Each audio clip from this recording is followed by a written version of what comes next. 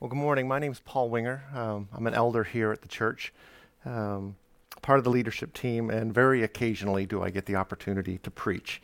And so I have that opportunity today. So this morning we're going to continue through a sermon series I've titled Realizing the Promises of God. It's a walk through a historical book of Joshua. And this is part 5 in a sermon series through the book of Joshua. What I like about Joshua is the fact that it's a book of true historical events. No parables, no visions, true events in which God did something amazing. And today we're going to look at an event that is recorded in the book of Joshua in chapter 6. It's an event in which Israel undertook a military siege of the city, a small city called Jericho. So we're going to talk about the fall of Jericho. And part of the challenge of talking about this kind of event is that many of you already know this story. Sunday school curriculum, VBS curriculum, junior church curriculum has done a fantastic job over the last many, many generations, even in this church, of teaching about the fall of Jericho. And for a moment, I want you to throw all that out the door. Maybe some of you even know that catchy song, Jericho fought the battle of Jericho. Jericho, Jericho. Some of you know that song. I'm not a big fan of the song. I used to be until this week. I actually read the lyrics of the song. And what it doesn't mention in the song, the lyrics don't actually talk about the main actor in this story. It talks about Joshua fighting a battle. And that's not exactly true. The lyrics talk about the fact that the sound of the trumpets made the walls fall. And that's not exactly true. It kind of leaves God out of the story, and certainly the song doesn't mention anything about the fact that the city was actually devoted to God as first fruits. And maybe you caught that in the video that we just watched, that Israel was asked not to plunder the city of Jericho. No plundering. And so this is a story of 27 verses, and we've done a good job of missing the point, I think. And so preparing the sermon has been very instructive for me, and hopefully over the next 20 minutes, 30 minutes, it'll be more illuminating for you as we unfold it. First things first, though, what do we know? What do we know about Jericho? You can type it into Google. I did it. And you can even visit it. It exists today, although there are Canadian travel advisories for that part of the world. Maybe we can put up the map there now, Jordan. It's in the heart of the West Bank. Difficult to see here. You can see this little, right about there. That's Jericho in the yellow spot. It's about 5 miles north of the Dead Sea. It's about, It's about 5 miles west of the Jordan River, and it's about 17 miles northeast of Jerusalem. You can notice the Sea of Galilee, that blue lake up in the north. It's now called the Sea of Tiberias, or the Lake of Tiberias, but back in Jesus' time it was called the Sea of Galilee.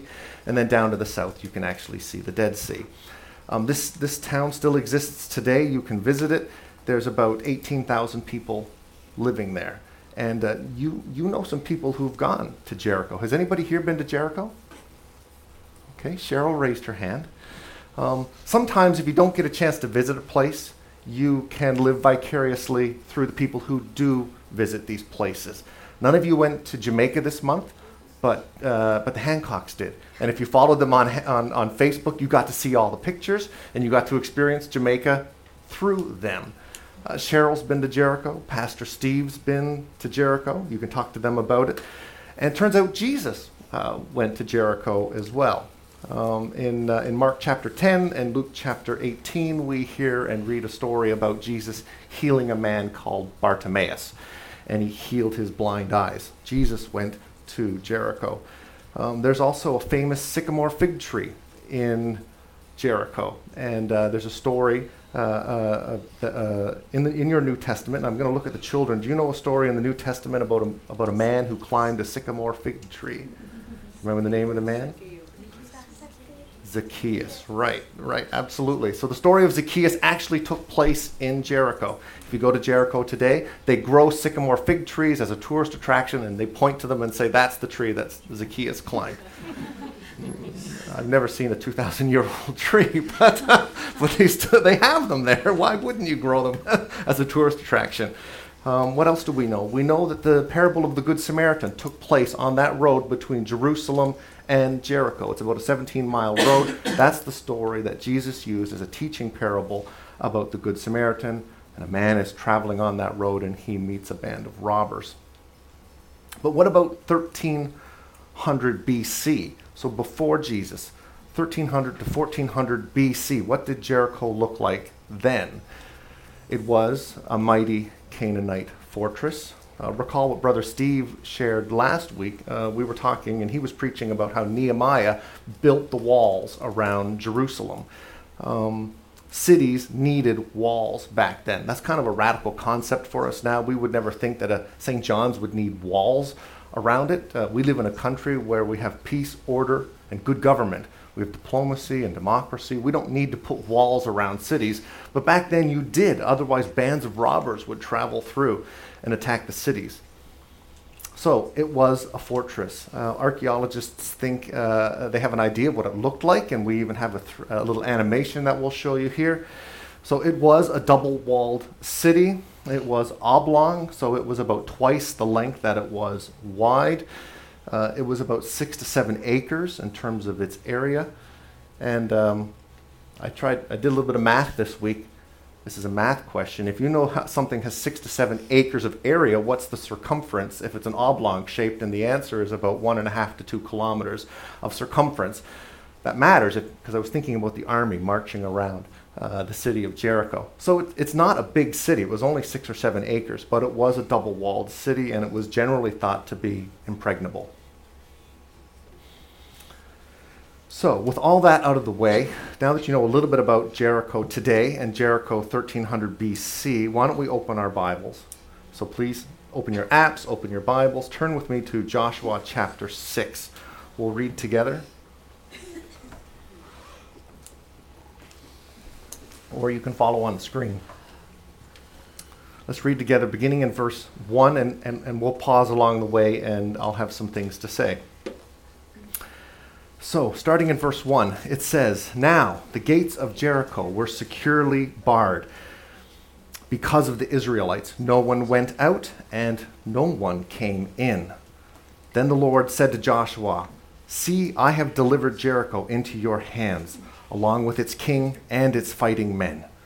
March around the city once with all the armed men. Do this for 6 days. Have 7 priests carry trumpets of ram's horns in front of the ark. On the 7th day, march around the city 7 times with the priests blowing the trumpets. When you hear them sound a long blast of the trumpets, have the whole army give a loud shout. Then the wall of the city will collapse and the army will go up, everyone straight in.' So Joshua son of Nun called the priests and said to them, 'Take up the ark of the covenant of the Lord and have the 7 priests carry trumpets in front of it.' And he ordered the army, 'Advance, march around the city with an armed guard going ahead of the ark of the Lord.' When Joshua had spoken to the people, the 7 priests carrying the 7 trumpets before the Lord went forward, blowing their trumpets. And the ark of the Lord of the covenant followed them. The armed guard marched ahead of the priests, who blew the trumpets, and the rear guard followed behind the ark. All this time the trumpets were sounding, but Joshua had commanded the army, 'Do not give a war cry. Do not raise your voices. Do not say a word until the day I tell you to shout. Then shout.' So we had the ark of the Lord carried around the city, circling it once. Then the army returned to camp and spent the night there. Joshua got up the next morning and took the priests, and the priests took up the ark of the Lord. The 7 priests carrying the 7 trumpets went forward, marching before the ark of the Lord, blowing the trumpets. The armed men went ahead of them, and the rear guard followed the ark of the Lord, while the trumpets kept sounding. So on the 2nd day, they marched around the city once and returned to camp. And so they did this for 6 days. Let's pause here and take a look at the text a little bit closer. Verse One makes it clear that this was a military siege. The city had its gates shut tightly. They were barred securely. No one came in and no one came out. They knew Israel was encamped at Gilgal. And now, to be fair, the city was designed for siege. It had 2 walls, and archaeologists have shown that they had all kinds of creative ways of storing grain and perishables. They had wells of water inside the city. They could go a long time with the doors shut. But verse 2 tells us that this was no ordinary siege. The Lord tells Joshua, "See, I have delivered it into your hands." See, I have delivered this into your hands. The Lord is talking to Joshua in verse 2. Now, this could be Yahweh, or it could be the commander of the Lord's army, who we met back in chapter 5, who, by the way, could be Jesus, although there's some debate around that. But either way, it's fulfilling the promise. That's what I want you to see here today. He's already delivered it into their hands. And we'll talk about that more in a few minutes. And then verse 3 onward starts to unpack it. God gives specific instructions for how they should take the city. And I want you to see it as a picture of obedience. It's a picture of God saying, depend on me and wait. And I think it must have been difficult for tens of thousands of trained fighting men to march around a city day after day without talking, just listening to the priests blow the trumpets. And I'm thinking to myself, surely every evening when they came back to the camp, the men must have been talking to one another. And maybe one of them said, I can think of a better military strategy. Let's storm in by night and we'll jump the walls and we'll take the city, we'll create confusion and we'll scatter the people. Or maybe somebody else said, give me a rope. I'll climb the wall with a grapnel. I'll get inside, I'll open the gates and we'll all pile in. But that's not God's plan. God wants them to wait. He wants them to depend on him. And waiting can be hard. Perhaps you've prayed, and the answer to your prayers are sometimes yes. The answer to your prayers are sometimes no. Maybe sometimes the answers to your prayer are wait, not yet. And together as a family here at Calvary, I want to point to that poster on the wall, which Jeff mentioned in the announcements. We've been waiting quite a while with a vision to grow beyond this church. And that realization came home for me this week. Let me tell you a story. We just bought a new computer in the Winger household, the family computer, and we got rid of the old computer. We bought a new Dell. It's a smoking fast Intel 3.7 gigahertz i3 desktop computer, and we really like it. But in the process of buying a new computer, as you know, you got to move everything from the old computer to the new computer, and we put it all onto a terabyte drive. And one of the biggest things for us to move was all the family pictures had to be moved off the computer. And so we spent one evening huddled around the computer looking at all the pictures. And you know how you can hit that slideshow button? That's too slow. So James click, click, click, click, click, and because we were going through like 1,000 different pictures, I think. But it was a beautiful opportunity to see lots of memories. But we paused at one particular moment on some kind of painful pictures that we took back in October of 2008. October of 2008, that was 8.5 years ago. They were pictures of a church on Lamarchant Avenue that we as a church were looking at. We were surveying different churches that we might buy, that we might move into. And this was a church next to St. Clair's Hospital. And we didn't buy it, but it was for sale, and now it's a Max Athletics facility. But it was a reminder of how long we've been talking about growing out of this church. 8.5 years ago, we had a building committee that was surveying the city, and we're still doing that, and God willing, we will get there in the next year or so. But God has his reasons for making us wait. No doubt it's for his glory. We know that all things work together for our good and for our profit. And we know that we're being sanctified through that process. Certainly the people on the building committee are being sanctified at this time. But why? Why did God ask Israel to march around the city of Jericho for 7 days? It's kind of unnecessary, you might think. You might say, oh, it was tactical warfare, or it was psychological warfare. Well, let me offer 2 possible reasons why God might have asked Israel to march around the city for 7 days. Number 1, obedience. God didn't want them to forget who was in charge. He wanted them to depend on him. He wanted them to know that this was his plan. This was going to be his conquest, and that he was in charge, and that he was the main actor in the story. Number two, I think it's a story possibly about repentance. Like Rahab, maybe. And I asked the question, I wonder if there was anybody else in the city who cried out for repentance. When you've got thousands of armed men marching around the city, it might have been an opportunity for second and sober thought for other people like Rahab, and to cry out and to be saved. Let's continue with the text. Let's get to the seventh day, starting in verse 15. On the seventh day, they got up at daybreak, and they marched around the city 7 times in the same manner. That would have been about 10. They would have had to hike like 10 kilometers or so to get around that city 7 times. On the 7th time around, when the priest sounded the trumpet blast, Joshua commanded the army, "Shout, for the Lord has given you the city. The city and all that is in it are to be devoted to the Lord. Only Rahab the prostitute and all that are with her in her house shall be spared, because she hid the spies we sent. But keep away from the devoted things, so that you will not bring about your own destruction by taking any of them. Otherwise you will make the camp of Israel liable to destruction and bring trouble on it.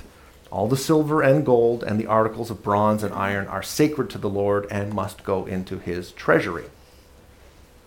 Well, it's interesting that Joshua says, "Shout, for the Lord has given you the city." It's interesting because the walls hadn't fallen yet. He probably could have said, "Shout," then wait for the walls to fall, and then say, "Look, the Lord has given you the city." But remember what I said earlier in verse 2, God has already given the city to Israel. The men marched around the city not so that God would act. They didn't march around the city so that God would act.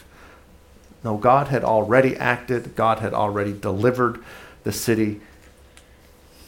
Back in chapter 2, you might remember Rahab, when she was talking with the spies, she said, "A great fear has fallen on us, so that all who live in the city and in the country are melting with fear because of you." So God had delivered it. God was the main actor. Israel didn't earn this. It was already given, and the gospel today is the same. We don't earn the favor of our Heavenly Father, and please don't fall in the trap of trying to earn your way into heaven. We are incapable by ourselves of earning a works-based justification into the Father's heaven. And we proclaim it every week, salvation by grace through faith alone. And this message is the same for Jericho. God repeatedly showed Israel that he was the one that he wanted them to be dependent on. They weren't going to earn this themselves. Well, let's ask the question, how did it happen? How did the walls come tumbling down? And you might try to speculate, well, maybe it was an earthquake. Maybe it was a divine earthquake in which God just timed it and the walls crumbled. And that's possible. Or maybe if you like physics, maybe you said to yourself, well, maybe if the army was wrapped around the city and they were all shouting and the horns were blasting, maybe there was some perfect resonance, like the breaking of a wine glass, and that's how the walls fell. Well, I offer you this explanation. I say that it fell simply by faith. And I say that because that's what the writer of Hebrews said in chapter 10. Hebrews, in the New Testament, chapter 10, he says, by faith the walls of Jericho fell after the people had marched around it for 7 days. It was their faith. Not a blind faith, it was a seeing faith. And don't forget, they had just crossed over the Jordan River. They had just seen their God miraculously part the water, and they crossed over. Let's move on. Verse 17 says the city was to be devoted to the Lord. Devoted to the Lord. What does that mean? Well, we'll see in later conquests as we work through the book of Joshua that Israel doesn't destroy everything in all the cities that it fights against, and some of them it actually plunders. They take clothing and pottery and money, but Jericho was not to be touched. Now the precious metals, the gold, silver, bronze, and iron, God said, put that in the tabernacle for the future temple. That will keep, but everything else is destroyed. Nobody gets anything. And Francis Schaeffer has argued that Jericho, as a first city of their conquest, the first part of their increase should be their first fruits. And actually we saw that in the video. Jericho was therefore a first sign, or a sign of their first fruits. In the same way that you saw the story of Cain and Abel and Jericho. And even Jesus was God's first fruits for us. And under Levitical law, in all things, the first fruits belong to God. And so Jericho was the first of the promised land. And it's a continuity of a theme that travels throughout the Old Testament. But in the New Testament, under a new covenant, we read in James chapter 1 that as believers, James says, we are a kind of first fruits. Paul says in Romans 8, he says that we have received the first fruits of the Holy Spirit.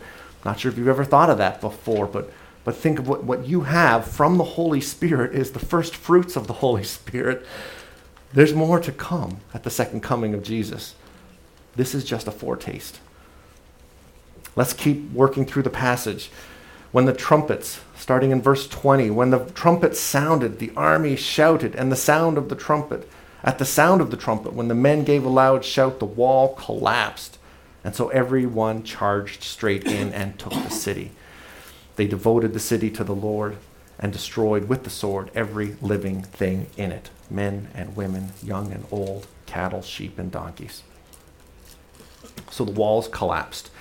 It doesn't say that there was a breach in the wall. It doesn't say that there was a small hole in the wall and they all poured through the hole. It says every man went straight in.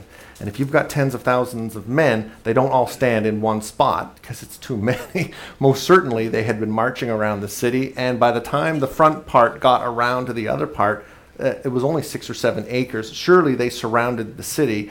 And when it says every man went straight in, I have to assume that all of the walls came down and every man went straight in.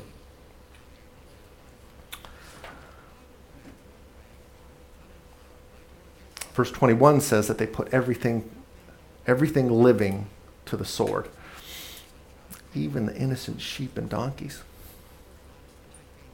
Big lip. How do we make sense of this? At some level, it seems to violate our sensibilities a little bit. Is God condoning genocide? We need to be careful here, so let me offer a clear and thoughtful answer. Yes, it was the first fruits. It was to be devoted to God. But here's another thought. Part of my answer comes from the fact that Moses had commanded it. In Deuteronomy, back in chapter 20, Moses actually teaches Israel how they should conduct warfare. There was actual rules about how to conduct war, and Moses taught Israel about how to engage with a distant city. So if you're dealing with Corner Brook, a distant city, and he teaches them, you negotiate. But if it's part of the inheritance, if it's on the Avalon Peninsula and it's what I've given you, then listen to this. And Moses says, however, the cities of the nations of the Lord that the Lord is giving you as inheritance, do not leave anything that breathes. Completely destroy them. The Hittites, the Amorites, the Canaanites, the Perizzites, the Hivites, and the Jebusites, as the Lord your God has commanded you.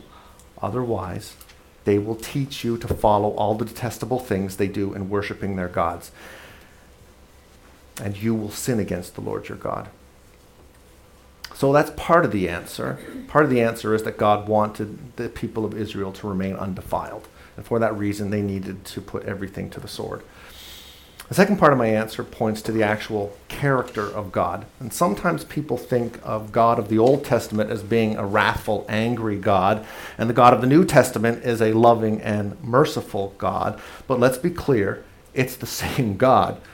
3 in 1, unchangeable, the one true living God now and forever. And he's holy and he's just, and that means he judges sinful and wicked behavior. And he has to. It's his character. We need to remember that Jericho was sinful. It was a broken heathen culture. The sin of the people was the same as all of the inhabitants of Canaan. They worshipped idols. They were immoral, and the word says they did evil in the sight of God. And they had been doing this for generations and generations and generations. And so don't misunderstand this. This is a story of a long-suffering, patient God who stayed his hand for hundreds of years. And that's the overwhelming picture that you'll see throughout the Old Testament. A patient, long-suffering God who stays his hand and is gracious. Jeff Eastwood, a pastor at Grace Fellowship Church in PEI, where Pastor Steve and Debbie used to minister, he has an illustration. It goes like this. Imagine for a moment that God tonight could lift you above St. John's in some divine way. And Jeff uses Charlottetown in his example. And you could look down over St. John's for a period of 6 hours, and you could see every sin of every person, and you could see in their heart, and you would see it all over a period of 6 hours. And our bet is that you wouldn't last about 3 seconds, and you would start vomiting, because you're not designed to handle that kind of information. But yet God is, and he's been seeing this in Jericho for generations and generations and generations, and he's been gracious, not judging. And it's the same today. When you see sin in your heart and you see the sin in St. John's, sometimes don't you say to yourself, man, we don't deserve this. I'm surprised God hasn't wiped St. John's off the map. Sometimes if you say hello to Bruce Halleck in the foyer on a Sunday morning, you say, Bruce, how you doing? And he says, better than I deserve. Let's keep working through the text. We're almost finished. Starting in, let's pick up in verse 22.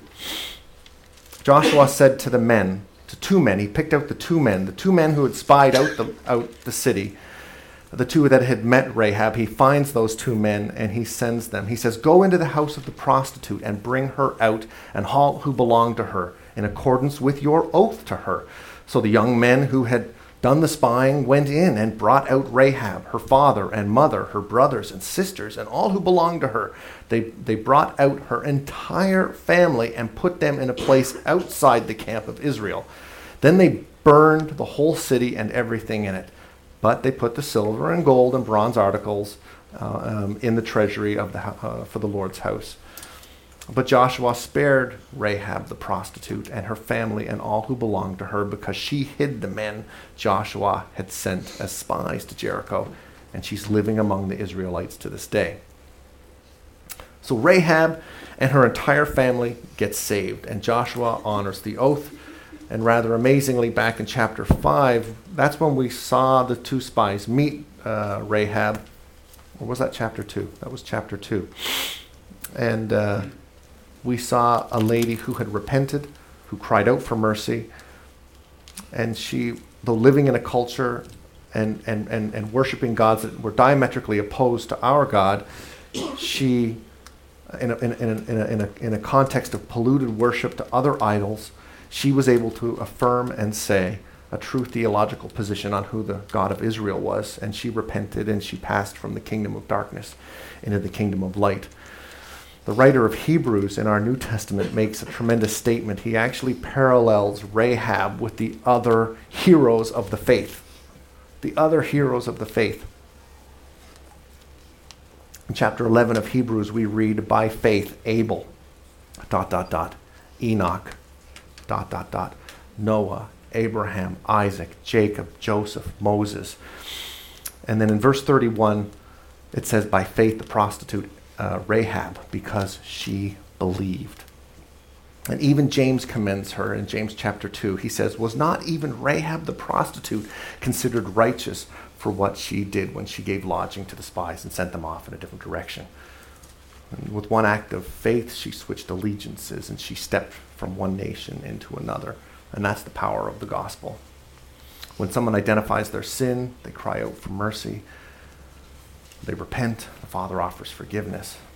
Rahab's story is a dramatic one, and it reveals a willingness to use the less than perfect, the outcast, what we might see as the unsuitable to accomplish God's holy purposes. But praise the Lord that Matthew didn't forget her, that he actually wrote her in the genealogy of Jesus in Matthew chapter 1.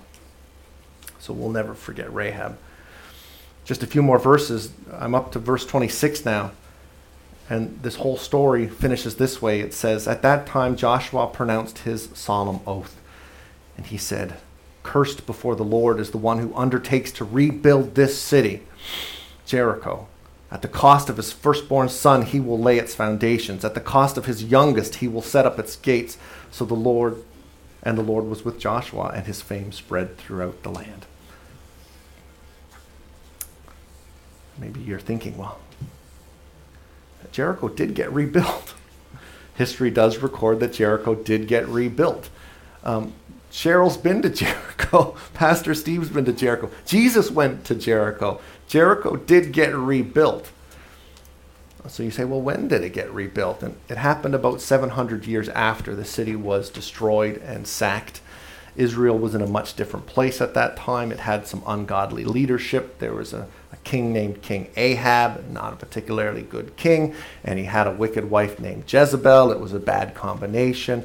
And under their leadership, there was a guy named Hiel, and he decided he was going to rebuild Jericho, and he did, and it's a tragic story. At the cost of his firstborn son, Abiram, he set the foundation, and at the cost of his youngest son, Sejub, he built the gates. And it's a tragic story. You can read about it in 1 Kings chapter 16. Today, the ancient ruins are still there. It's about 2 miles northeast of the modern city center.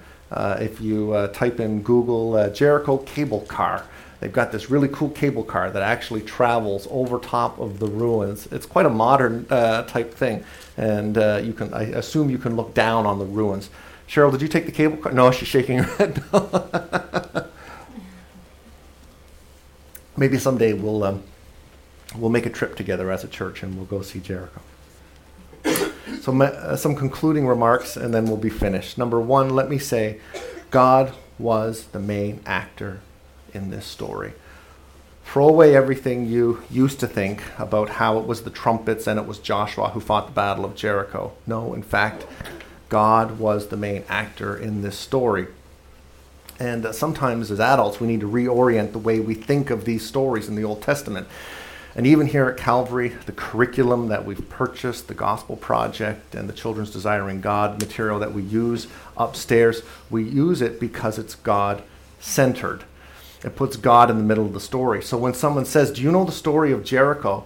Say, "Yeah, that's the story. That's the time when God," and that's how you finish the sentence, when God judged Jericho and used Israel as his instrument to accomplish his will. Let me give you another skill testing question. If someone says, "Do you know the story of Jonah?" Yeah, you know the story of Jonah. Can you finish the sentence if I say, "Yeah, that's the time God saves Nineveh, preserves Nineveh"? It's an amazing story if you get the chance to go back and look at Jonah. He uses a man who has a really bad attitude, goes to Nineveh and teaches the worst sermon ever, and the shortest sermon recorded in the Bible. It's only 8 words, and it leads to the largest revival recorded in the Bible. That's a story about, forget about the fish. It's a story about when God did something amazing through a weak guy with a bad attitude, with a bad sermon, and led to a massive revival. That's putting God in the middle of the story. So, and in your own life, please see God as the main actor in your life. That's my second point. God is the main actor in your story. And for Joshua and the people of Israel, they had an ark that they carried around, and I have preached on this before. It represented 3 things. It represented the presence of God, the promises of God, and the protection of God. And we've since lost the ark. Unless you watch the Indiana Jones movies, you now know that it's locked up in Area 51. But let me say, we don't need the ark anymore. God promised a new covenant, and it was foretold in Jeremiah chapter 31. The Lord said, "Behold, the days are coming, declares the Lord, when I will make a new covenant with the house of Israel and the house of Judah. I will put my law within them, and I will write it on their hearts, and I will be their God, and they shall be my people." So God is the main actor in your story. He indwells in you as a believer in the Lord Jesus Christ and what he did on the cross. You are indwelt with his Holy Spirit. God is the main actor in the story, and you are not the center of your universe. Praise the Lord. My final point, and then we'll be finished, is just 3 points. Rahab's story offers us hope. The faith of a single woman. Rahab's story offers us hope. The faith of a single woman saved her entire family. In the midst of a wicked and sinful culture, she repents, she cries out, and she and her entire family get saved. And that's how God works.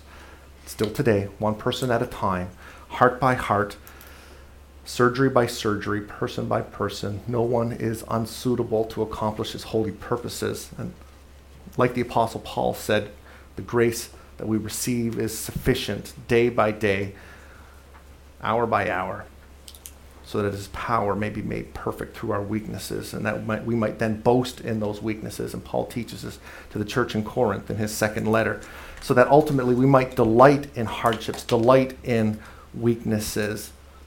For when we are weak, that's when we are strong. Let us pray. Heavenly Father, thank you that as believers in you, you indwell us, and we have direct access to you. You're a personal God, a loving God. Thank you, Lord, that you take such interest in us. You're not a distant God. Forgive us when we separate ourselves from you, when we run from you. But you always draw us back. Forgive us, Lord, for our sinful hearts. We run to you, Lord, here today. Please help us today and this week make you the main actor in our lives. Amen.